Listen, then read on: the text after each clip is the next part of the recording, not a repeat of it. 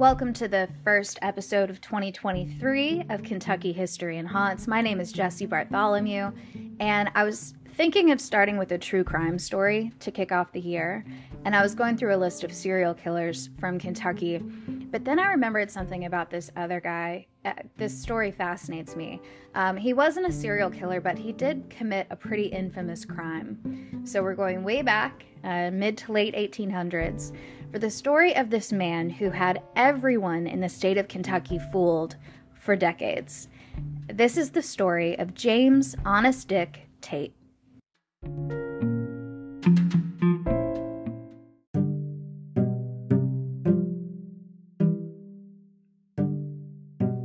James William Tate was born on January 2nd, 1831, to Nancy and Colonel Thomas Tate. He was born near Frankfort, Kentucky, where he lived for most of his life. His dad was a veteran of the War of 1812, and his mom was the daughter of a prominent figure, Reverend John Taylor. Taylor was a famous pioneer preacher of the Baptist Church. He wrote a couple books.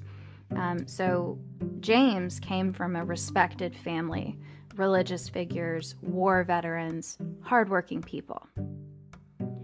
Though I don't know where he was educated, I know that he was, and in 1848, when he was about 17, he took his first official job as a clerk in the Frankfort post office, where by his, quote, genial manners, politeness, and ability advanced himself to universal favor. And a common theme throughout the bulk of this story is that wherever he went, Mr. Tate was well-liked and well-respected. His political career began in 1854. From what I understand, this wasn't really a position that he was asking for, but because of his background and his reputation, the way he carried himself, his family, he caught the attention of Governor Lazarus Powell, who appointed him to the position of Assistant Secretary of State. 2 years later, in 1856, he married a woman named Lucy Hawkins, and in 1858, they had their first son, Howard, who unfortunately passed away. I think he was just 3 years old. They went on to have one daughter, Edmonia, and we'll talk about her later. In the late 1850s, Tate resigned from his position as Assistant Secretary of State because Charles Moorhead was elected governor of Kentucky, and he had become a member of the Know Nothing Party, and so basically Tate was like, yeah, I'm not going to work for this guy. Moorhead's life story gets a little tumultuous, so maybe I'll do an episode on him at some point, or do like a Kentucky governor series. I don't know why I haven't done that yet. That could be fun. We've had some colorful governors. So anyway, Tate was back in his position of Assistant Secretary of State in 1860, and the people loved him. His colleagues loved him. In 1865, he also began serving as assistant clerk to the Kentucky House of Representatives. And then by the mid-1860s, he's running for office. So not just an appointed position, but he wants to be elected to the position of Kentucky State Treasurer. I'll read you a letter to the editor from the Louisville Daily Courier from December of 1866. Quote, I see in your paper and other sheet articles written from different parts of this renowned Commonwealth calling for James W. Tate of Frankfort as a candidate on the Democratic ticket for treasurer. I think from the indications that he will be nominated without a dissenting voice by that convention. Hey, Twyla. I have known him long and well, and I think he is the man for that office. When he has served out his term, the whole people will greet him with the grateful plaudit, well done, true and faithful servant. Because I know what happens, this letter is hilarious. You'll get it later. Tate is also described in a Courier Journal article in 1867 as, quote, one of the cleverest gentlemen in Kentucky. They had no idea. Now I'm going to give Twyla a little attention, and I'll be right back.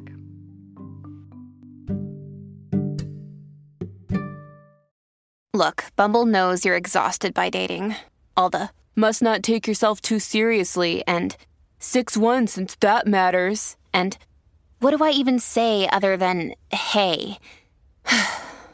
Well, that's why they're introducing an all-new Bumble, With exciting features to make compatibility easier, starting the chat better, and dating safer. They've changed, so you don't have to. Download the new Bumble now. For those of you who might not know, Twyla is my dog, one of my dogs. She's the baby of the family. She's a little pit bull mix, sweet as can be, requires so much attention. She is a very needy little girl. So if you ever hear anybody crying in the background, it's probably Twyla. Anyway, James Tate, he wins his election. He becomes Kentucky State Treasurer in 1867 and goes on to be reelected every 2 years for the next 2 decades. Most of the time he goes unchallenged. When someone does run against him, he wins by a landslide. So, August of 1873, I found an article from the Interior Journal. He's been treasurer for about 6 years and he's up for re-election again. And this article says, quote, "All Democrats should remember that on next Monday, they'll be expected to vote for a candidate for state treasurer. Do not fail to keep it in your memory that James W. Tate is the Democratic candidate for that office. He has discharged his duties to the satisfaction of his constituents and is now before the people for re-election. He has proven himself worthy of your confidence, and you should not, from any kind of negligence, lose sight of him next Monday." There's an article from 1881, so almost a decade later, and it's about how the Democratic State Executive Committee decided not to even have a convention that year. They felt so comfortable with their position, and they felt like no one could challenge Tate especially, so they just didn't even have a convention.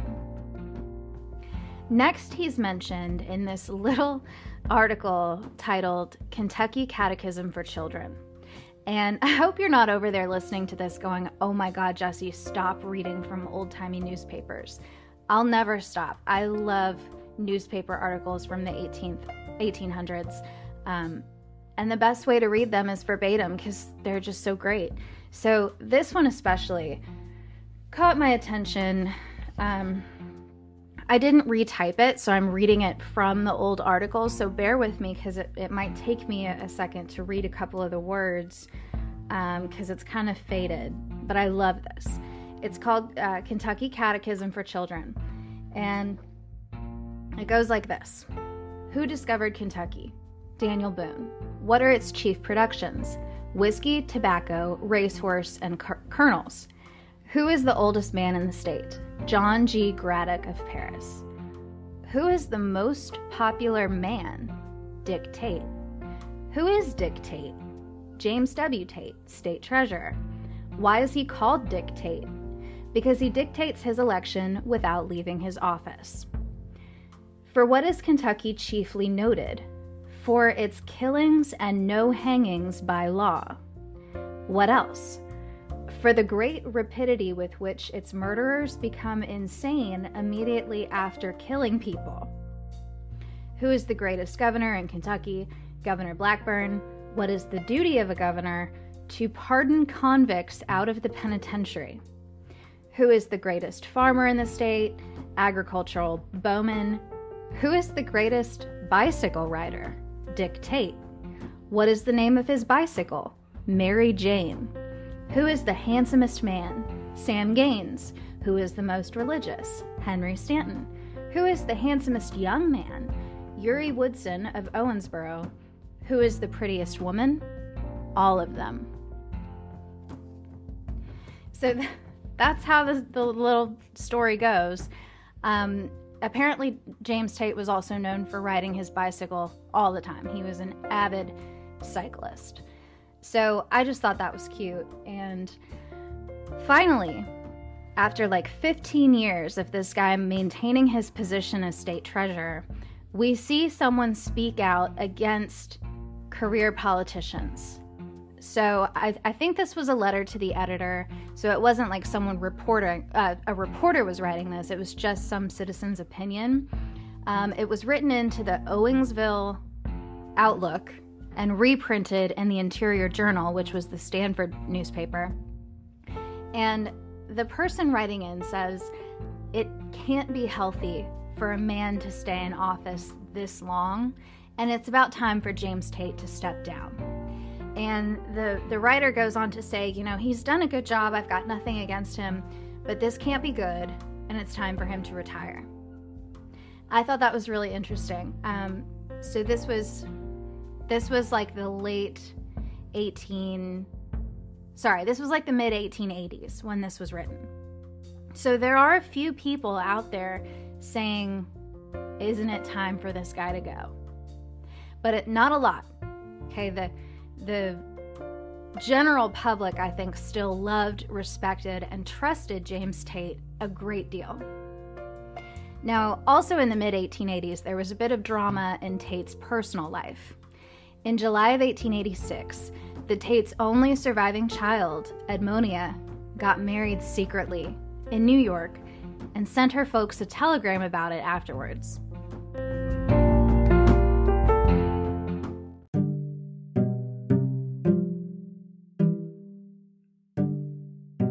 Edmonia was 22, quote, of matchless beauty in face and figure, and the inheritor of those winning graces of mind and manners which have made her father the most popular official in Kentucky. Edmonia, she went by Mona, went to school in Louisville, and she lived here for several years, and her beau, Alfred Martin, was from Lexington. And it sounds like he was a good enough guy, but her parents were not happy about their marriage. They thought she was too young, she should have waited, and I think the marriage was pretty spur of the moment. It wasn't like they had a long engagement. I think they both found themselves vacationing up north and just decided to make a go of it. It does sound like once they came back to Kentucky, the Tates were accepting of him. James Tate even tried to help secure a government job for Mr. Martin, but it was a hiccup, and for a little while there, his personal life was, a little topsy-turvy, but nothing serious, right?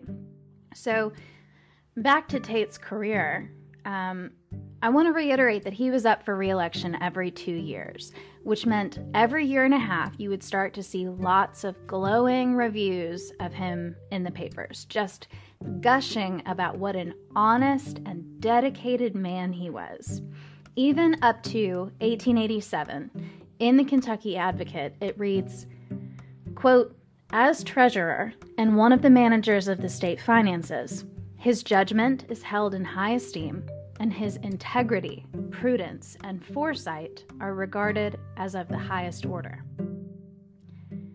Which brings us to March of 1888, where all the newspapers start to change their tune, and the front page of the Courier-Journal, March 21st, read, defaulted, James W. Tate, treasurer of the state of Kentucky, short in his accounts over $100,000. Governor Buckner explodes bombshell in the legislature that will reverberate over every hill and valley in the state. So it goes on to say, the Democratic executive exposes the crime and suspends the criminal who is believed to have joined the American colony in Canada. The missing funds supposed to have been loaned to unfaithful friends. The I told you so's bob up and serenely say they expected crookedness. So some people did come out of the woodwork and say, we told you this guy was up to no good. But for most people, this was, as the article said, a bombshell. And everyone was scrambling to figure out just what to do with this situation. I mean, it's not something that they had been confronted with before. So they knew they had to impeach him. They had to replace him. They had to figure out how to explain that no one noticed how much money was missing. And ultimately, they really wanted to find him. They chose a replacement in Judge S.G. Sharp from Lexington, and they started the impeachment trial pretty quickly, still in March. They also passed, unanimously, a resolution for the government to offer a $5,000 reward for information leading to the arrest of the suspect at large. According to my little website that calculates this stuff for me, $5,000 in 1888 money would be like $150,000 today, which seems like a lot of money for a reward, but let me tell you how much Tate absconded with. He misappropriated / stole $247,128 in 1888, which equates to about $7.7 million in 2023 money.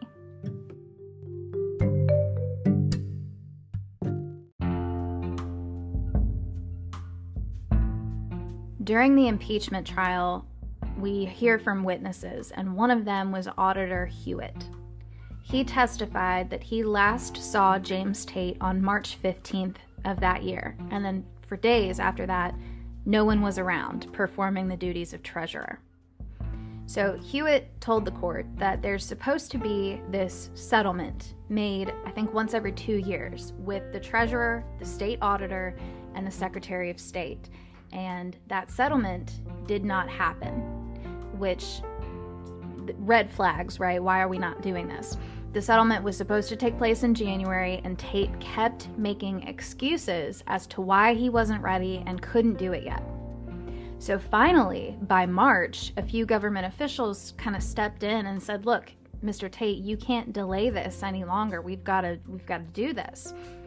And so Tate was like, all right, I'll be ready in a couple of days. It's no problem. It's fine. They were finally able to start this process in March, and Auditor Hewitt compared the information he got from the banks to the books that James Tate was keeping, and that's when he finds this $200,000 deficit, which at first the auditor thought this could be explained by outstanding checks that are owed to us that will be coming in soon to even that number out. And I think he was just maybe trying to give Tate the benefit of the doubt because, you know, you have this guy that's been in this position for 20 years and done an honest stand-up job. Maybe you wouldn't suspect him of stealing right off the bat. I don't know. They also asked Hewitt if he knew if anyone was helping Tate or if he knew where Tate may have gone. And Hewitt said, I think he was acting alone, and I have no idea where he is. So then Hewitt was replaced on the stand by another witness. This is Tate's assistant, James Hawkins, who also happened to be his brother-in-law. Hawkins said that he last saw Tate on the evening of the 14th. He said he didn't see Tate take any money. He didn't know anything about a misappropriation of funds, and he had no idea where Tate may have gone either. He did say that Tate was in the habit of, quote, advancing money to claim against the state, but whether or not he accommodated other persons, the witness said he had no knowledge. He did admit that the accounts had not been properly balanced since December of the previous year, but Hawkins blamed this on, quote, insufficient clerical forces in the office. So he said, yeah, you know, our books maybe haven't been right, but that's because we don't have the manpower. The real damning witness was Mr. Henry Murray, who was called up after Hawkins. Murray worked in the auditor's office, and he said that he actually saw Tate leaving with, quote, an unusually large roll of money, which he placed in his left-hand pantaloons pocket, and that he also had a plush coin purse filled with gold. The result of this impeachment trial was that Tate was found guilty by a unanimous vote, and shortly after, Judge Short was confirmed to fill the position until the next election.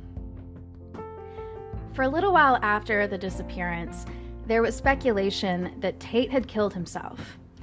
I don't know where this rumor started, but I think people felt like he was in such big trouble that no one in their right mind would have tried to keep running, with that huge reward to find him. People were after him, and they were going to stay after him.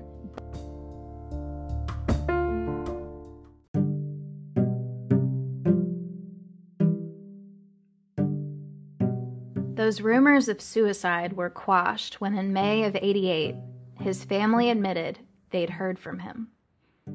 James Tate had been writing to his family, telling them he was fine, he was safe, he was healthy, and of course this infuriated the government and law enforcement. But, back then, you could write letters home and not be traced. So, very frustrating, Fast forward about a year, April of '89, the Owensboro Messenger reported that Tate was enjoying life in Japan. He had been sending letters to friends in Frankfurt, and he told them how great it was living in Japan because he didn't have to bother disguising himself, and they had the best persimmons in the world. He was very excited about those persimmons. These are not the messages of a remorseful man. And I also have to wonder if any money was possibly being sent with these letters to friends, which is then, of course, hidden before they're turned over to the authorities. I don't know, just a guess, but I think it's interesting that so many of his friends continued to support him afterwards, especially those that were still in politics. But it's also around this time in '89 that a judge approved the sale of some of Tate's stuff to make up for a little bit of what he took off with. So they start running ads in the paper for a commissioner's sale at the Franklin Circuit Court. They have a public auction, cash, by the barrel, 100 barrels of whiskey made by Feibel and Crab in Eminence, which Feibel and Crab is Old Blue Ribbon. So they sold his bourbon. I don't know how much they made. I imagine it wasn't $200,000. And then they made another announcement that August that there would be another commissioner's sale, this time for his 37 shares of the Frankfurt Water Company stock and 10 shares of the Glenmary Coal and Coke Company stock. So it's interesting, they're selling his stuff. What about his wife, right? I'm going to talk about that in a minute. First, let me tell you about when the authorities thought they were closing in on James Tate. In 1890, the sheriff of Swain County, North Carolina, announced that he had captured James Tate. Turns out it wasn't him. But a year later, Kentucky officials received a letter from Vancouver, and again, they thought there was this glimmer of hope that they might catch him. Officials in Vancouver believed that Tate was in China and that they knew his exact location, and so they had this detective agency requesting a sample of Tate's handwriting for comparison. They did mail a sample of his writing to this detective agency, but nothing came of it. It wasn't him. Years passed, no sign of James Tate. In 1893, some people started talking about a pardon. A group of his friends were trying to appeal to then Governor Brown to pardon James Tate. He still had a lot of people supporting him and actually hoping he would return to Frankfurt.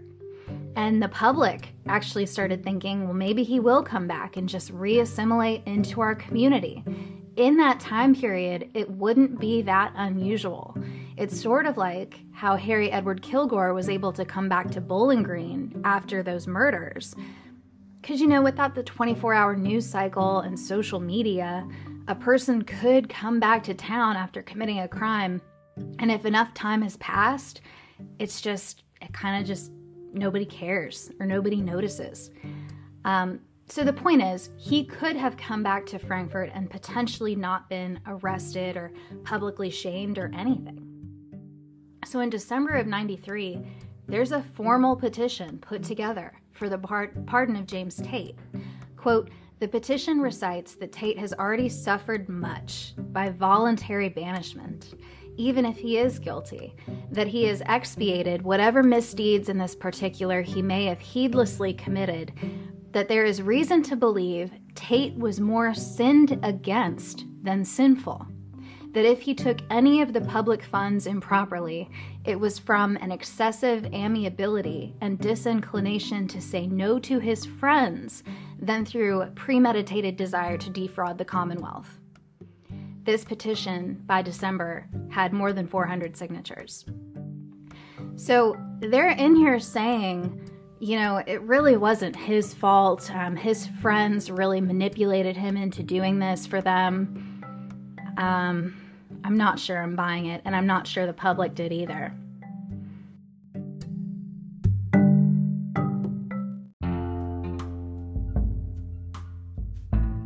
As for Mrs. Tate, it really seems like she was abandoned In January of 94, it's reported that she's having to sell off what land she has left because she was sick and she needed the money. To raise it, quote, she was obliged to dispose of the little property which she owns. And this is only 6 years after Tate disappeared. So, I mean, it just seems to me like whatever version of this is true, whether he planned it ahead of time and just took off with all of it, or he was loaning it out to his friends and family over time, he didn't take care of his wife. She was in trouble financially, and she was sick, and she was alone. So, the last article I have about this whole story is from April 17th, 1894, and it reads, quote, "Her wish not gratified, Mrs. Lucy Hawkins Tate, wife of James W. Tate, died yesterday afternoon. Her cherished wish that her husband be pardoned before her death was not gratified." So even though he seems to have left her high and dry, it sounds like she was still loyal to him. She wanted him to be pardoned. I thought that was interesting. So that's the story of James Honest Dick Tate. Not so honest after all, joke's on us. He was never found. The money was never found. He got away with it. Of course, he was never pardoned, but I think it's safe to say he probably didn't care. Moral of the story? Politicians can't be trusted, especially not career ones. Have a great rest of your week, everybody. Leave a review if you haven't already. Leave me a tip if you feel so inclined. Use the link in the show notes. Go there, scroll to the bottom. I think you can do it via PayPal, maybe Venmo. Tell your friends about the show and stay tuned. I am trying to resurrect the Pine Overcoat podcast. It's just there are not enough hours in the day. Can we talk to somebody about that? Go ahead and subscribe so that you are alerted when new episodes finally drop on the Pine Overcoat podcast. I have one in the works about old-timey beauty routines. They're hilarious and dangerous and ridiculous. All right, that's it, folks. Thanks for listening. Until next time.